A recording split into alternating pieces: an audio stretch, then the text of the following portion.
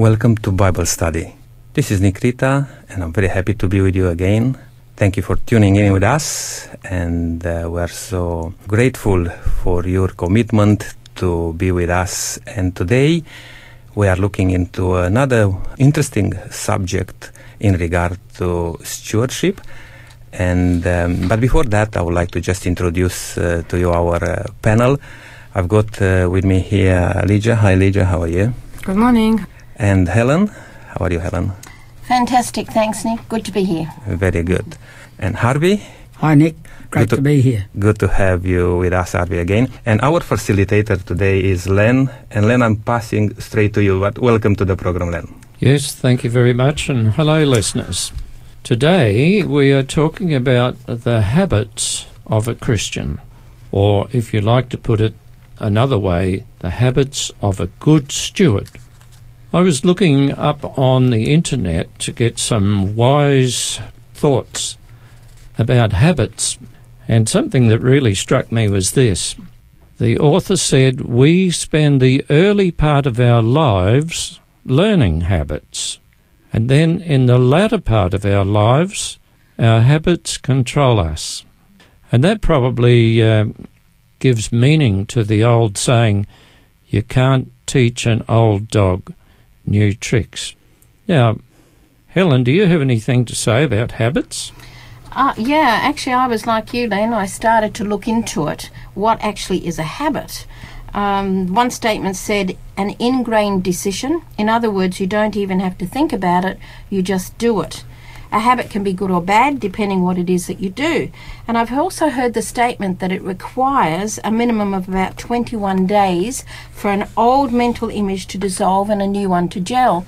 But however, there is more recent research on that, and it suggests that it takes about 66 days or more than 2 months for a new behaviour to become automatic. So if you believe in the old one of 21 days, please don't stop there because you need a little bit longer. But most definitions of the word habit relate to regularly repeated patterns of actions and behaviour, like what you have just mentioned.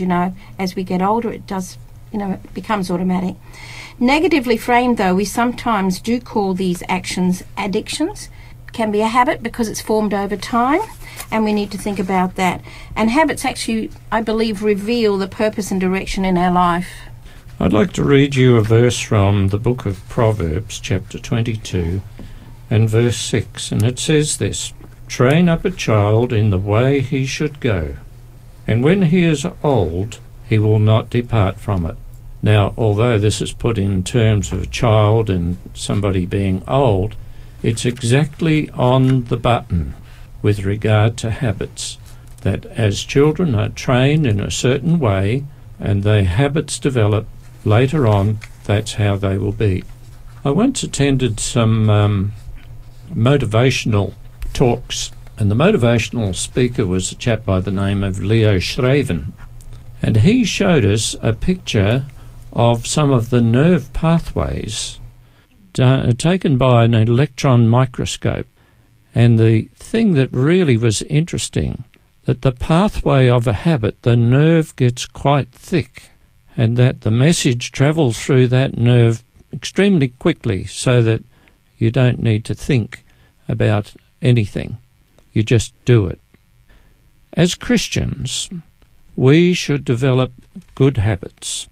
And I'd like to read to you now from the book of Psalms, chapter 119, and verse 11, which says this, thy word have I hid in my heart, that I might not sin against thee.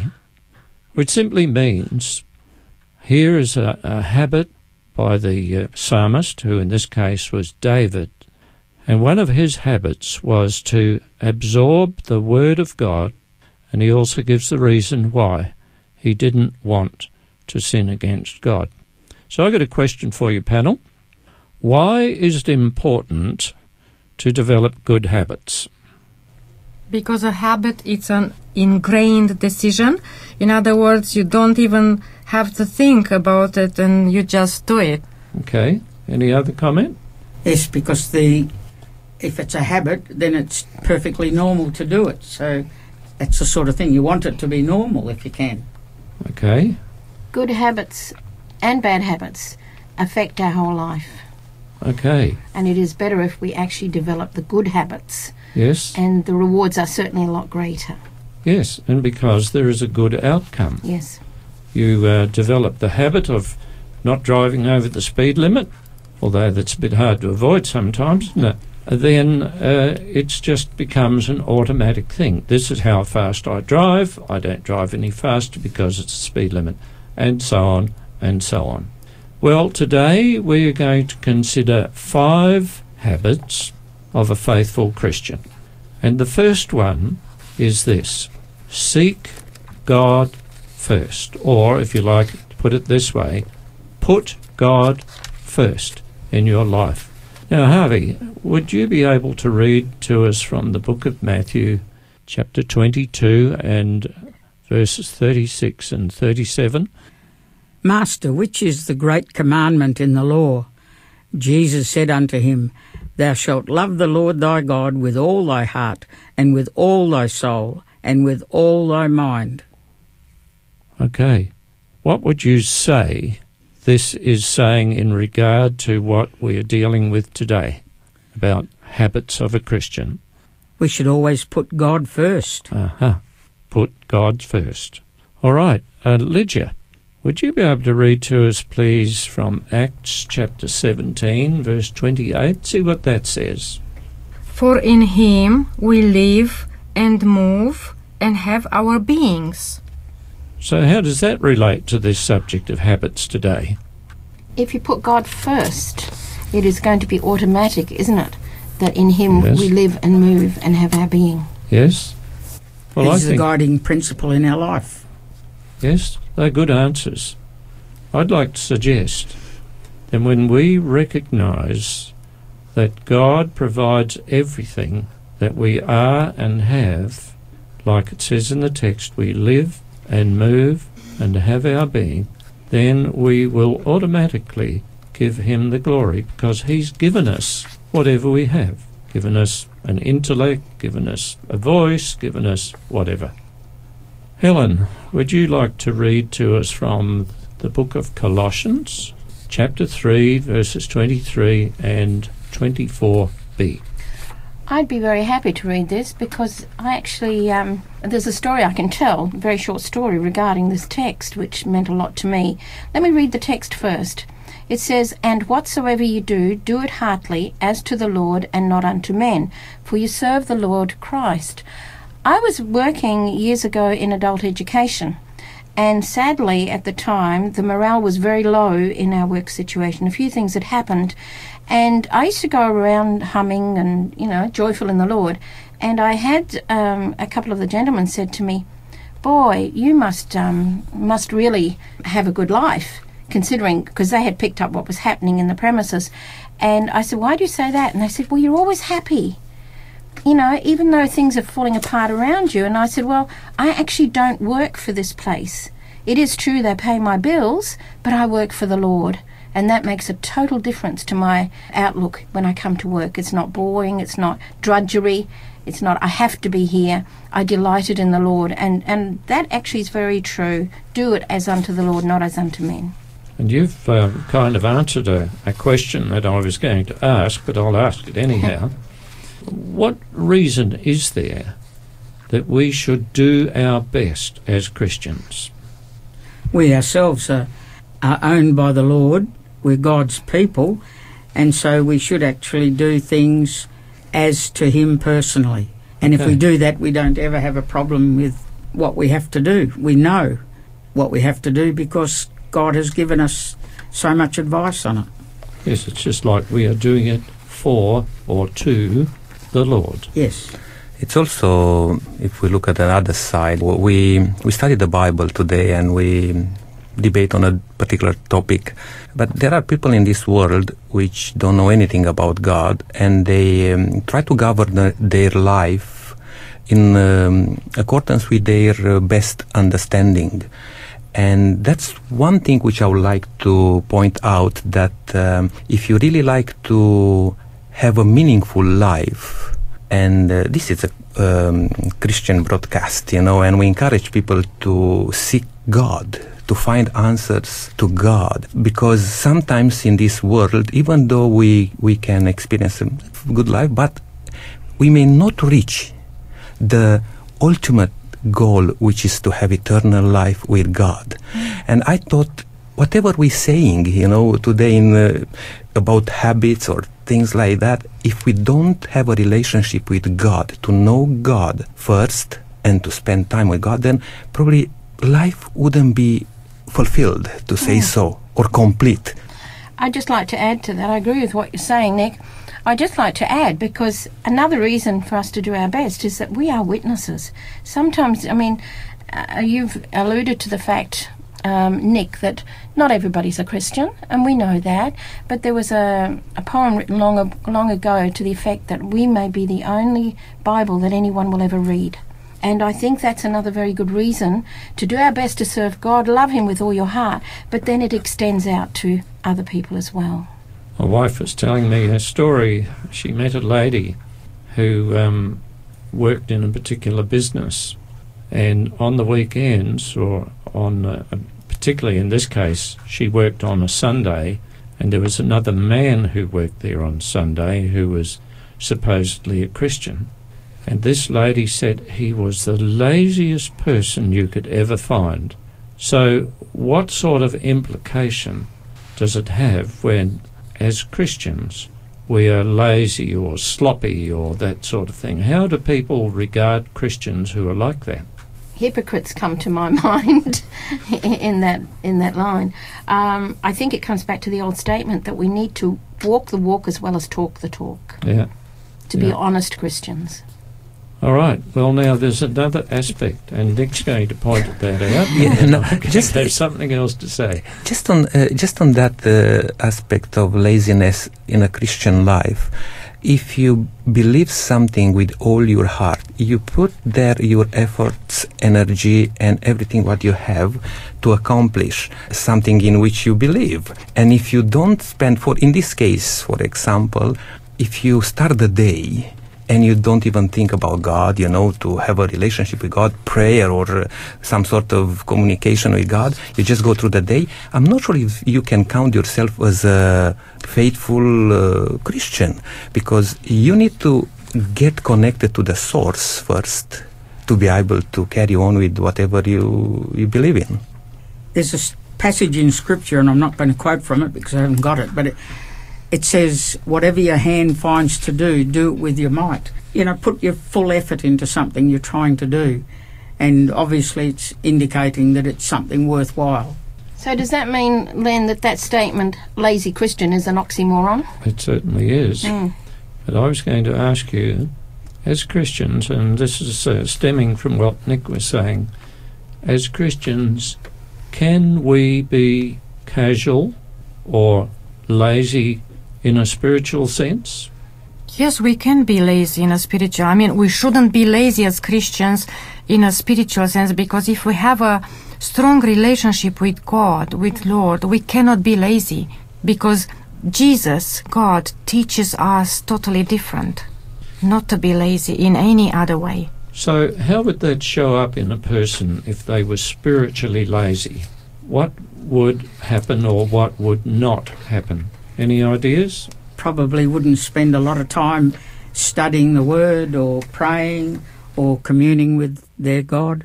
Len, it's a little bit like our physical bodies, isn't it? If we decide that we're not going to look after our bodies, in exercise and eating and drinking the right things, eventually it takes its toll on our bodies, and we could even die. And it's the same if we become lazy, in that sense spiritually, or maybe we got too busy and too many distractions, and we're not spending that time with God. So what's going to eventually happen? The habit will become a bad habit then, and eventually if you're not taking in that spiritual food, you're going to starve. Yep, exactly right. The habit will be not to study the Word of God, not to pray, not to practice your Christianity, and that would be a bad habit. Disaster. A good friend of mine had this saying which I thought was lovely, and he said it many times in my presence. He said, God first, God last, and God best in everything. So in what we've just been talking about, the habit that as Christians that we need to develop is to seek God first and put God first. God first, God last, and God best in everything. Now, there's another habit that we should be looking to develop in our lives. Helen, would you like to read from the Gospel of Luke, chapter 12, and verses 36 to 46? I'd be delighted to, Len. It is fairly long, I appreciate that, but it is a parable, and I think it's worth listening to. It says, "And ye yourself, like unto men that wait for their Lord, when he will return from the wedding, that when he comes and knocks, they may open unto him immediately. Blessed are those servants whom the Lord, when he comes, shall find watching. Verily I say unto you, that he shall gird himself, and make them to sit down to meat, and come forth and serve them. And if she shall come in the second watch, or come in the third watch, and find them, blessed are those servants. But this know, that if the good man of the house had known what hour the thief would come, he would have watched, and not have suffered his house to be broken through. Be ye therefore ready also, for the Son of Man comes at an hour when you think not." Then Peter said unto him, "Lord, speakest thou this parable unto us, or even to all?" And the Lord said, "Who then is that faithful and wise steward, whom his Lord shall make ruler over his household, to give them their portion of meat in due season? Blessed is that servant, whom his Lord, when he comes, shall find so doing. Of a truth I say unto you, that he will make him ruler over all that he hath. And if that servant say in his heart, My Lord delayeth his coming, and shall begin to beat the men servants and maidens, to eat and drink and to be drunken, the Lord of that servant will come in a day when he looks not for him, and at an hour when he is not aware, and will cut him asunder, and will appoint him his portion with the unbelievers." So, without commenting on that text, I want to ask you a question, and then I'll accept your comments. The question is, when should Christians, or when should people, if they're not Christians, when should they get ready for the return of Jesus? We should be ready any time, any minute, any second. Yes? Always prepared. Agreed? We don't know what the future is going to bring. In fact, we don't know that we're going to have a future. Our next breath may be our last. And so we should always be ready for the return of Jesus. And it's interesting enough that when we are waiting for something or for somebody, one thing which we at least know that is the fact that we have some sort of understanding about the person or the event which is going to come. I mean, if you don't know about God, don't know about Jesus, you don't know even about his second coming. But from a Christian point of view, that question is so relevant because as Christians, sometimes we can be caught into our daily routine and not being focused on the most important thing, the second coming of Jesus. And we need to live every minute, every day in reflection of that great event. I agree with you, Nick. I think that's very, very important. There's a text in Scripture that says, "Now is the day of salvation. Now is the time."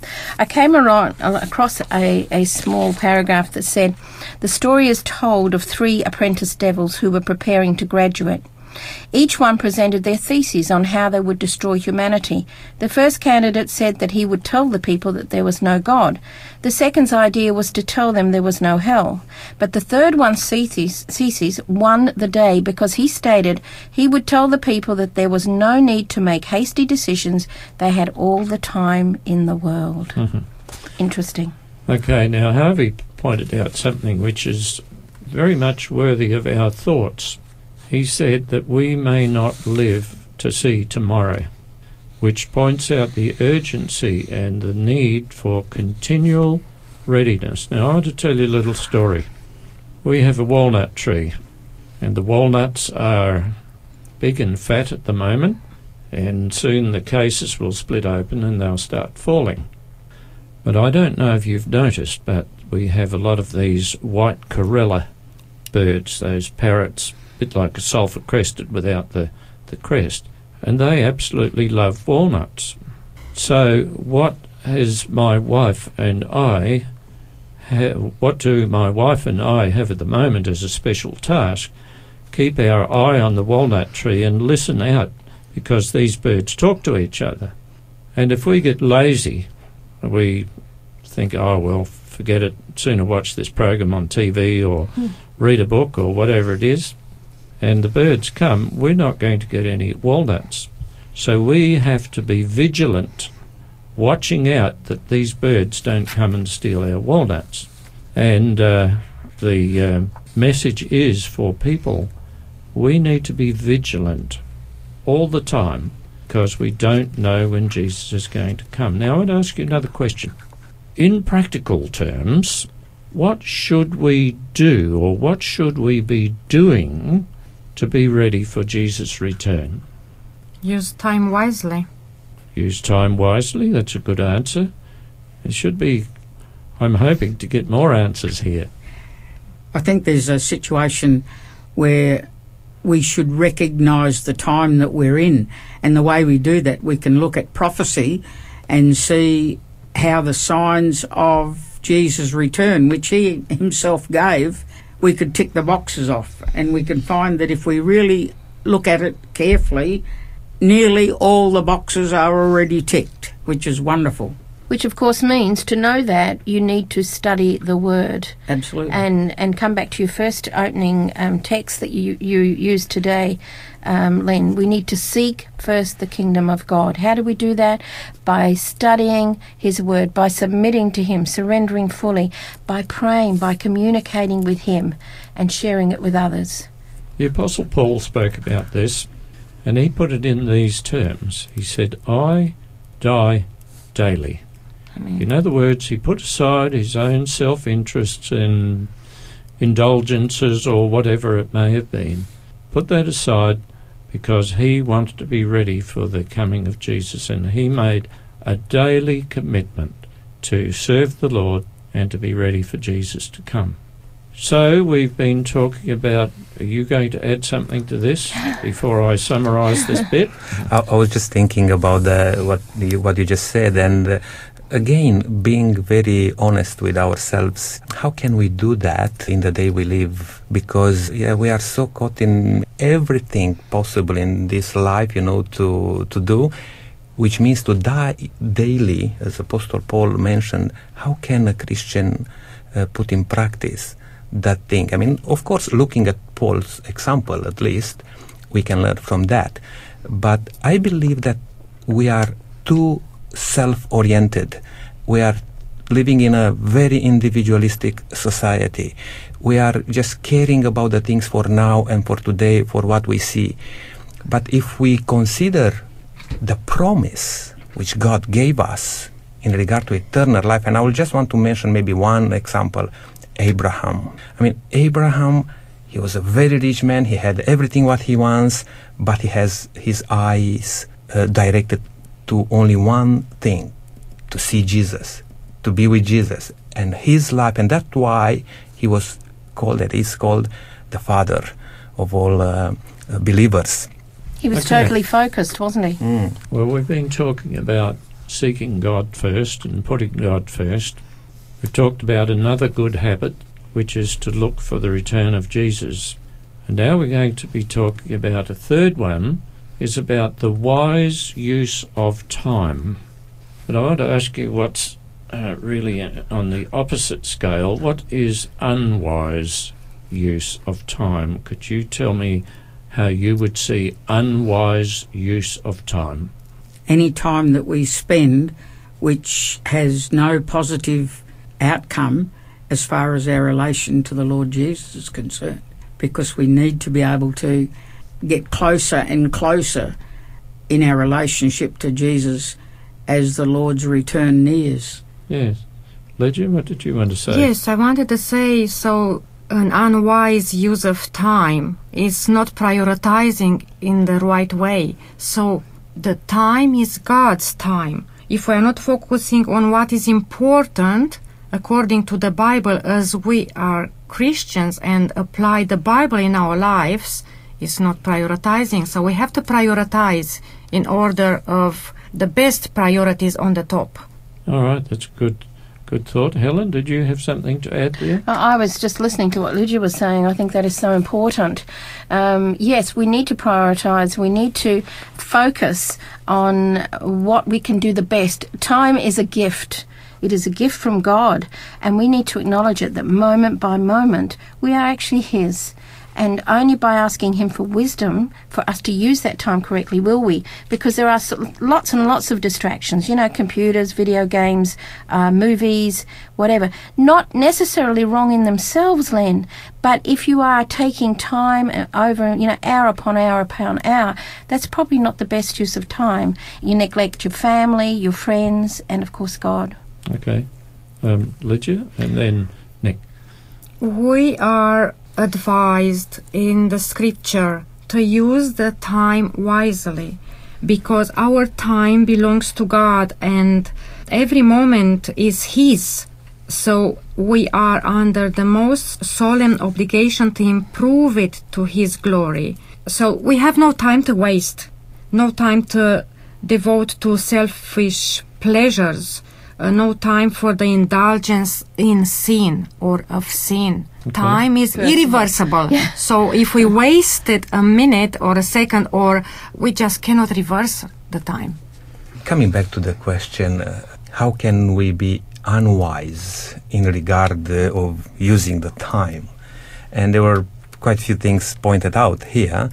I believe that the core issue is when we are focused on ourselves. That's when we can use the time unwisely.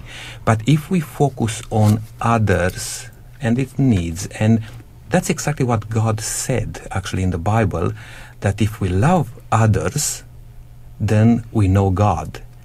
And in loving others, how to say is, it's not egocentric, but it's altruistic way of relating to this issue, which we just talk about. And Harvey?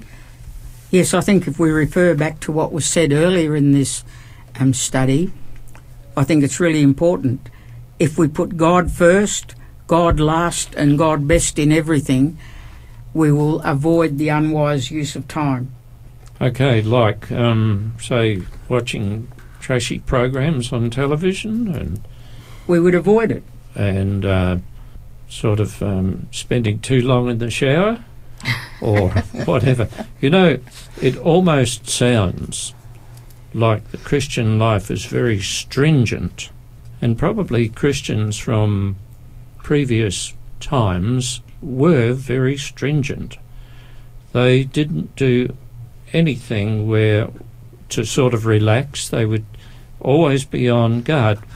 And before we read some of these texts, is it all right for a Christian to have time off or rest, to back off from the duties of doing what's good and right and proper?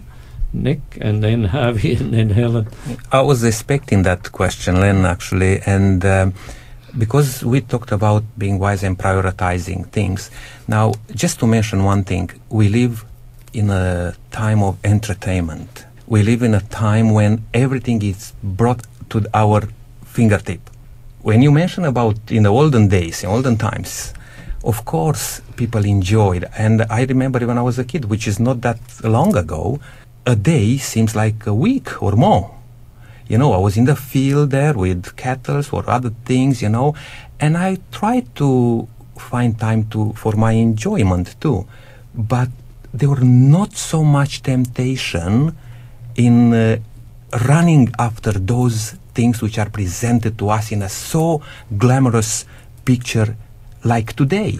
And that's why probably we have a very big responsibility in the time we live, how to choose in relation to time.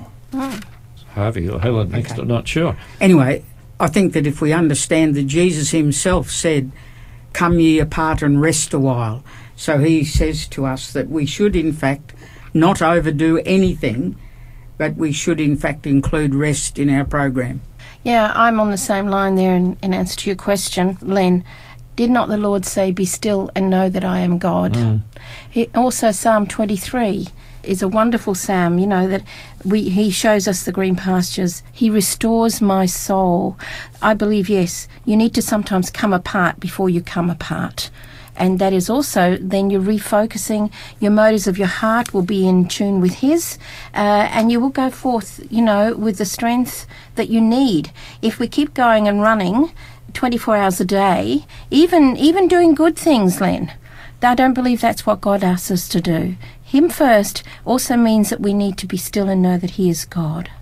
We are created by God to have time of recreation, of relaxation. So this it means God created the world for us to recreate in it. So when we need time to relax our minds, our souls, we need to have a relaxation into the nature, to recreate our body and minds together, to bring it together in God's creation. Well, the example of Jesus was that He took time away from His duties, His ministry, healing, teaching, preaching, and so on, and took time off, because you can wear yourself out, just like you were saying. Harvey, you get the last word, and then I think we're going to have a break. Okay. Lydia mentioned the word of recreation. I think too often today we emphasise recreation, whereas recreation is something quite different, even though it spells the same and is much the same word. Recreation is getting back to what the Lord wanted us to be in the original. And just, Len, because you mentioned the break, I mean, I have the last word to press the button, you know. But I just want to say in regard to that, recreation, and you pointed out Jesus' example. Now, doesn't mean that to relax, to have a good time with yourself, doesn't mean that you need to be entertained. Because unfortunately, that's the difference today. When we are entertained, actually in a way we are even more stressed up, if you like. I've been in a show business, for example, and I thought I was relaxed. I did what I liked. But it's not the case, you know, and that's a very good point which you just brought up about Jesus' example. And when He took time aside, He took time to be with His Father, to be in nature, you know, early in the morning, when was everything like fresh and so on. Yeah, there are lots of things which we can learn from that example. But now it's time to take a short break. Please stay with us, don't go anywhere. This is an exciting topic today about habits. And we'll play a song and we'll be back after.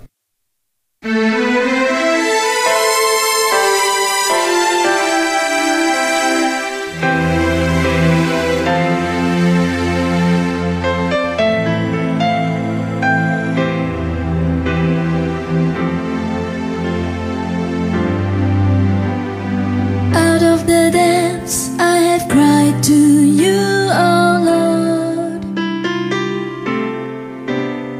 Lord, hear my voice, let your ears be attentive to the voice of my supplications, to the voice of my supplications.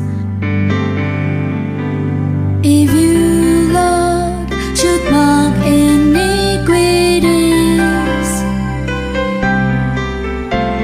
oh Lord, who could stand?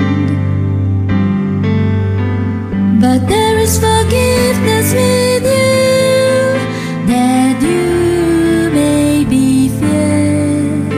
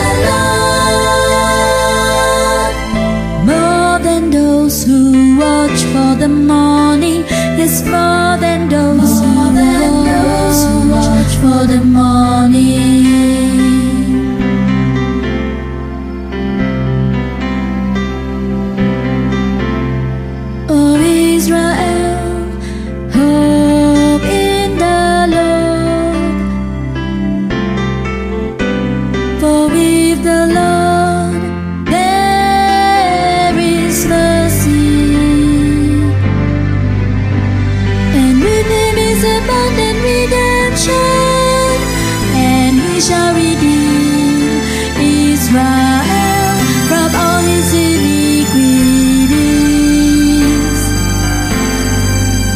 I wait for the Lord, my soul waits, and in His word I do hope.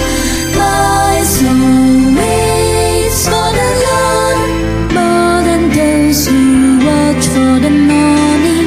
Yes, more than those who watch for the morning. I wait for the Lord, my soul waits, and in His word I do hope. My soul waits for the Lord more than those who watch for the morning. Yes, more than those who watch for the morning. I wait for the Lord, my soul waits, and in His word I do hope. My soul it waits for the Lord more than those who watch for the morning. Yes, more than those who watch for the morning. I wait for the Lord, my soul waits, and in His word I do hope. My soul waits for the Lord more than those who watch for the morning. It's more than those who watch for the morning.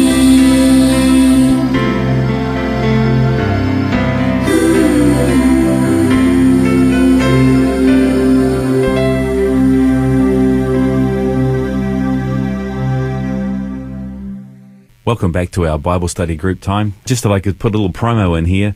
If you'd like to join a group Bible study rather than just sitting and listening on the radio, then every Saturday morning at Adventist churches all over the country, you can join in with them, and they have one, usually starting around about 9:30 on a Saturday morning, although it'll be worthwhile to check out the times because some churches do have different times. Here in Adelaide, there are a number of churches where you could attend, but if I could just point out three of them. Down in the south of Adelaide, there's a larger church called Morfett Vale on Pimpala Road, and they start at 9:30 in the morning. In the city, in the CBD on Angus Street, there is Adelaide City Church, and they also start at 9:30 in the morning, and perhaps towards the north, in Para Vista, they start at 10, but their Bible discussion starts around about 11:30, and you'd be welcome to join and sort of put some faces to the discussion. Very glad to see you as you come along.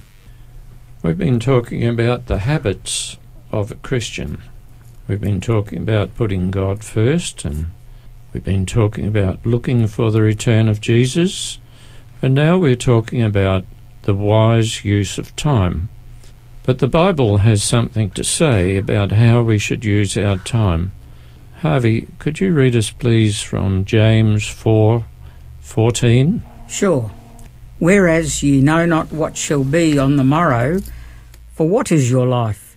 It is even a vapour that appeareth for a little time and then vanisheth away. Okay. Well, that's basically saying that we don't have a lot of time, and it's good to make good use of it. Now, Helen, could you read to us from Psalms 90, verse 10? Yeah, Psalm 90:10. The days of our years are 80 years and 10, and if by reason of strength they be 80 years, yet is their strength labour and sorrow, for it is soon cut off and we fly away. Well, I guess many people have lamented the fact that life is so short, and they wish it could be a little bit longer. But also from the book of Ecclesiastes, chapter 9 and verse 10, is some good advice about how we should use our time. Could you read that for us, please, Lydia? Yes, it says, whatever your hand finds to do, do it with all your might, For in the grave where you are going, there is neither working, nor planning, nor knowledge, nor wisdom. Actually, this is one of the mottos in my life. Whatever you do, do with your might. Do it to the best of your ability. Yes. And all to God. Yeah. Yes. Now, we've been talking about lazy people. We've been talking about good use of time. But how does this habit of good use of time apply to a person who's always busy, who spends most of their day working or whatever and doesn't get time enough for sleep and rest and relaxation? How does that apply to them? Is that a good thing that they really work their guts out, so to speak, and suffer as a result? Is this advice given to do it with our might? I am an alcoholic. This is what I can define myself. But I always prioritize things in my life. I always put God first in everything. So in whatever I do, I always have a connection with God, and I'm saying into my mind, talking to God, that, Lord, I'm doing this for you, for your glory and honor in everything. Okay. Yeah. I think we were talking about Jesus before and the fact that he took time off. We need time to regenerate, and sleep is for that. And also we need just to, if you like, get out of our sphere of action just for a while in order to, well, I use the word regenerate. Any other comments? Otherwise we'll go on with the next one. Just on this subtopic, to say so, time is the only thing, as we know, that cannot be reversed. We may lose even our health, and through a very good and intentional process, you may regain some of that health, or even maybe, you can heal.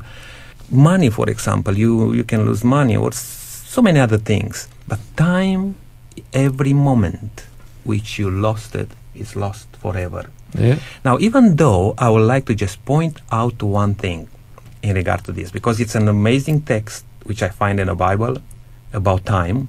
That's in Ephesians chapter 5 and verses 15 to 16. I will just concentrate on verse 16 at this time, but if our listeners would like to just pick up from verse 15 to see the context.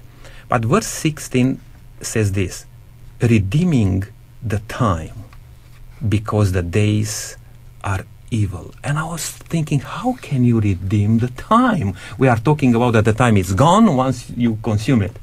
But to redeem the time, and I would like, probably if you have any thoughts about this, to just open it up a little bit. How can we redeem the time? Well, redeem means to buy back, doesn't it, or to get back. And how do you get your time back? Well, once it's gone, it's gone. But maybe it means changing our habits rather than trying to snatch time back, which is impossible. To change our habits and use our time wisely. Yeah? That I was just about to say. If we are using our time wisely, it means we are redeeming the time. It means we're not losing time. I was going to say much the same thing, actually, that if you prioritise correctly, we are in fact redeeming the time. If we've made a mistake and used our time unwisely, then it just means that what we do in the future, we should be even more careful to use the time wisely. Make a correction. Helen, I think you've got a quote that you would like to read to us. I'd just like to add to that, redeeming the time. I actually wrote next to that text, make every minute count. And to me that is virtually, we're going to redeem time, make every minute count. But let me read this quote. It says, our time belongs to God. Every moment is his, and we are under the most solemn obligation to improve it to his glory. Of no talent he has given will he require a more strict account than of our time. Yeah. Wow. Yeah. And redemption, if you look at what God did to us, for our messed up life and time, he came to redeem us from where we were fallen. from a Christian point of view, again, to redeem time, which you cannot turn time back, that's for sure. But you can start to live as you should have lived from the beginning. Yeah. You can start to live now. You can make a decision now, and that's similar equal to the thing that you're redeeming at the time. So what you're saying, Nick, is that we really can't dwell on that past because we can't change it, but we can learn lessons from it. Exactly. And some of the obstacles in keeping time correctly, we can look at and say, well, that might have been a bad habit. How can I change that to a good habit? And then live accordingly from now on. Yeah. Okay, well, we've discussed 3 habits and there are 2 to go. And the next one is a really good habit. Well, they're all good habits. About keeping healthy, about taking care of our mind and our body and all of us. Now, question. When Jesus walked the earth, roughly 2,000 years ago, what were his main activities? Please, can you sum it up in one word? Restoration. Yes. He was restoring people, making them well. He was restoring them emotionally, spiritually, was making people right. And so to take care of our minds and bodies and what we are is the same as what Jesus did with people who were sick. And just on that one, Jesus not only restored, he was teaching people how to benefit of exactly the things which we pointed out a bit earlier. Because even today, as Christians, we may be very charismatic in some ways, of just saying, you know what, I will just believe in God, I will leave it to God, and I'm a very sincere believer, and God will do everything to me. And I don't need to do much myself. Actually, God gave us that opportunity. It's a gift from God, the gift of choice, for example, to take a decision right now and to make a difference in our life. Yeah. Can I just add in here, you mentioned, Jesus, what was he doing? Restoring physically, mentally, emotionally, the whole lot, which actually is important because there was a time where people would look at the body and they would think the body was separate to the mind, to the soul, and yet Jesus actually encompassed the whole being. And I believe that's what we should be doing. We should be looking after our mind, our souls and our bodies because they all play a part. If you're not eating properly or exercising or drinking water, you get brain fog. Your mind isn't going to work properly. Yeah. And likewise, if you're sitting at a computer all day or studying all day and not taking moments out to exercise, it is going to have an effect on you, on your body, and likewise the spiritual side. So I think that's something we need to look at. We're talking holistically here. Yes. The whole body. Yes, what you were Mind, talking about, Helen, there was Greek philosophy which has been incorporated in even some religions, that body and mind are separate. But the what the Bible teaches is that's not so. The body and the mind, the intellect is all one. So what... a Latin word that says mens sana and corpore sana, which in English means a healthy mind in a healthy body works all together, for the good of the whole being, Yeah. So what's God's ideal for mankind? That we should be... Holy, happy and healthy. Exactly. Holy, happy and healthy. And just like Adam and Eve were when they were created in the beginning, they were holy, they were happy and they were healthy. A lot of people, as Nick was pointing out, they think that being healthy is not important, so they carry on doing things that are not good for them. But God's ideal is that we be holy, happy and healthy. Remember that, listeners. Holy, happy and healthy. If you're not healthy, you probably won't be very happy. If you're not happy, well, it can affect your health. And it's all integrated together. Paul, I think, brought this out. 1 Thessalonians 5:23 says, "And the very God of peace sanctify you wholly, and I pray God your whole spirit and soul and body be preserved blameless unto the coming of our Lord Jesus Yeah. Christ." I think that sums up just exactly what you're saying. And to practice, make a habit of being healthy, of being holy and happy, well, that really comes as a product of the rest, is a very good thing. Harvey, would you like to read for us, please, from 1 Corinthians chapter 10 and verse 31? Sure. Whether therefore ye eat or drink, or whatsoever ye do, do all to the glory of God. And on the other side, what are some things, some habits that people do that cause them to deteriorate or degrade? Just, can you think of a few off the cuff? Smoking. Smoking, yes. Another one. Drinking. Drinking. As long as it's drinking alcohol, not drinking water. Yes. That's great. I come back again to the entertainment industry. And I like entertainment as much as anybody else. But I think there's a very good text that we can follow in Philippians 4:8. It gives us good counsel. It says, finally, brethren, whatsoever things are true, whatsoever things are honest, whatsoever things are just, whatsoever things are pure, whatsoever things are lovely, whatsoever things are of good report, if there be any virtue, if there be any praise, think on these things. Yeah. I think that's an antidote Yeah. for bad habits. Sorry, Lydia, thank you. Yeah, I wanted to mention also neglecting yourself in any way, eating unhealthy, not drinking enough water, not taking rest, proper rest, enough sleep, not benefit of the sunshine, and so on, many, many other things. Yes, you're right. The 10 steps to good health. We need to follow those, and that's from the acronym NEWSTART, New Start. And that's we have a bit of a health educator here, and probably Helen, you may even mention about those.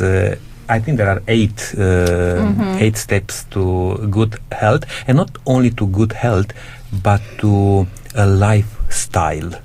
Yes, there is, of course, the New Start acronym. You've got your nutrition, you've got your exercise, you've got water, you've got sunlight, all important.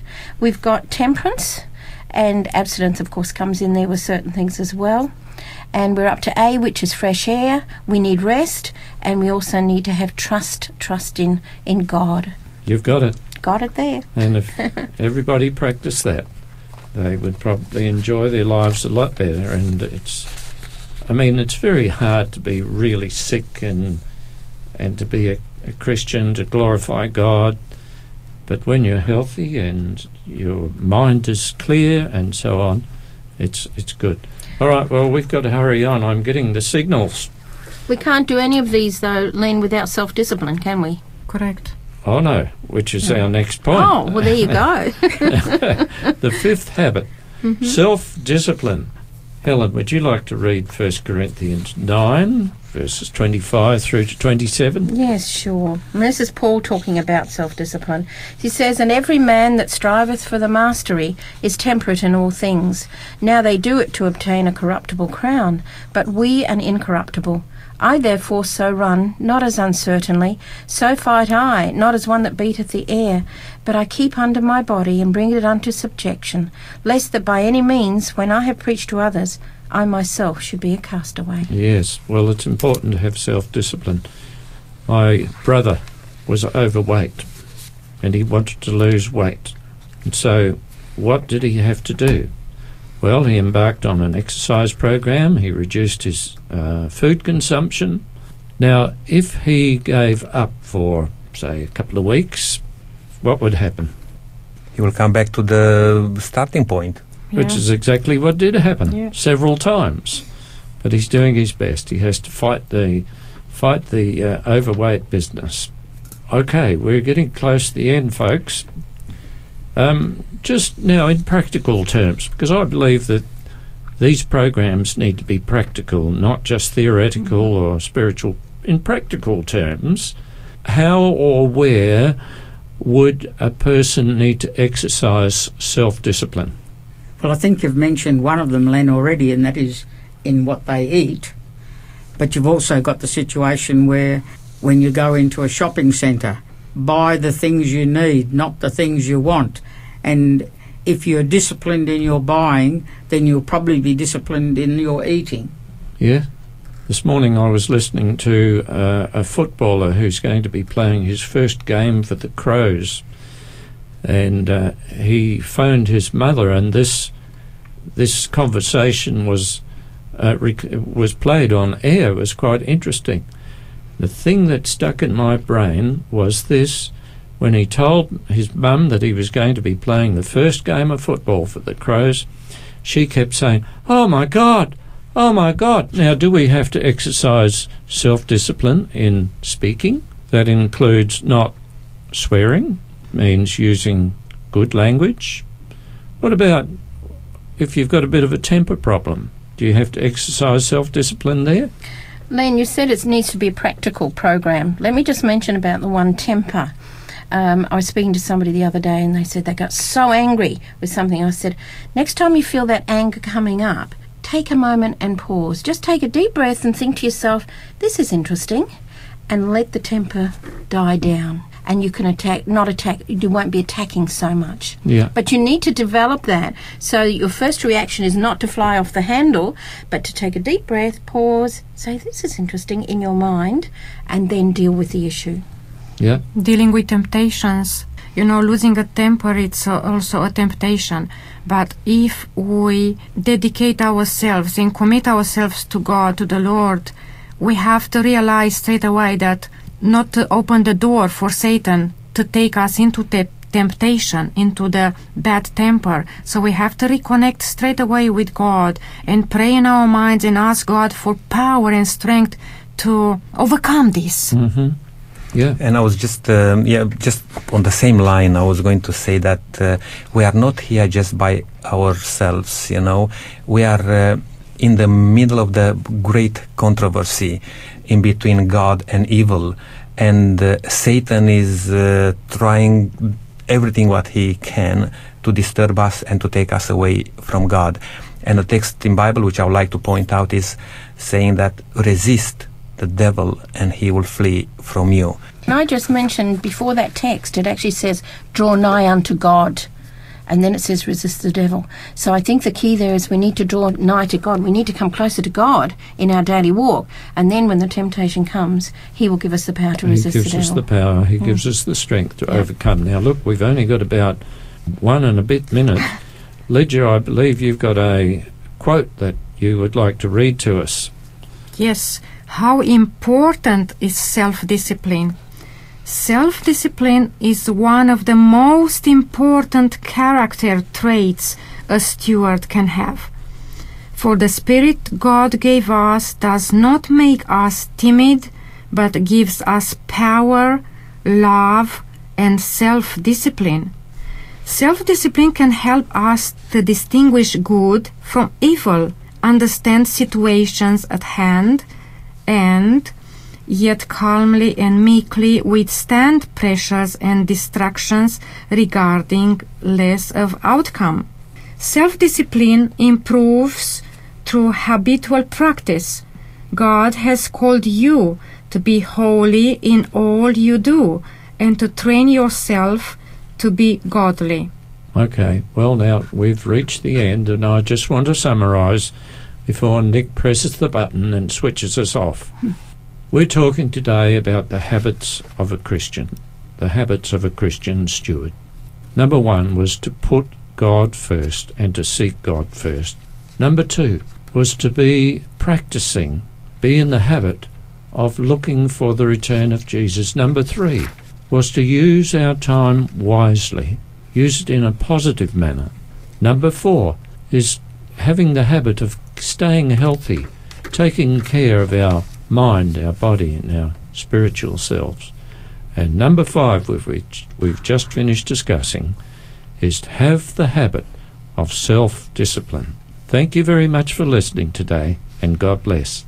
And I would like to thank all of you present here on the panel. Thanks, Len, Harvey, Helen, and Lydia, for making time, using the time wisely to be able to share with others. Until next time, don't forget, keep serving God and be a good steward. I'm looking forward to meet you again next time. God bless.